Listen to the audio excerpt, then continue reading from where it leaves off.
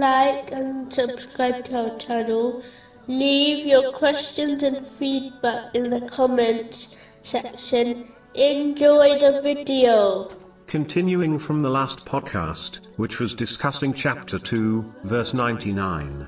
And we have certainly revealed to you verses which are clear proofs, and no one would deny them except the defiantly disobedient.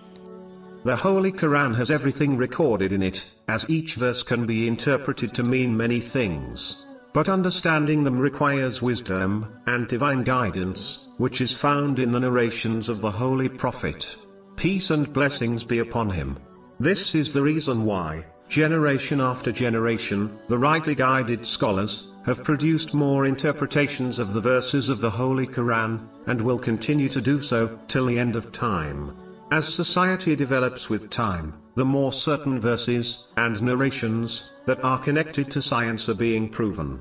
This is one of the proofs of its divine origins. Even though many commands of the Holy Quran may not be understood by people, it does not mean they are incorrect.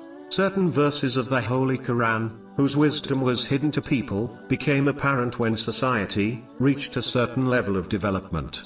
As the whole Holy Quran is a book of wisdom and guidance, it must be accepted, irrespective if one understands its commands or not. This situation is just like a child who is suffering from a cold and desires ice cream, but is not given it by their parent. The child will continue to cry, without understanding the wisdom behind this action, but those that possess knowledge will agree with the parent, even though outwardly it appears as if the decision of the parent is wronging the child.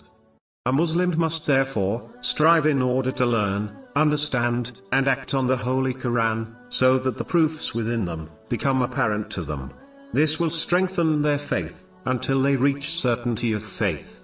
This will ensure that they overcome all difficulties in both worlds successfully, and achieve peace of mind, body, and ultimate success. Chapter 41, verse 53. We will show them our signs in the horizons and within themselves, until it becomes clear to them that it is the truth. The next podcast will move on to the next verse.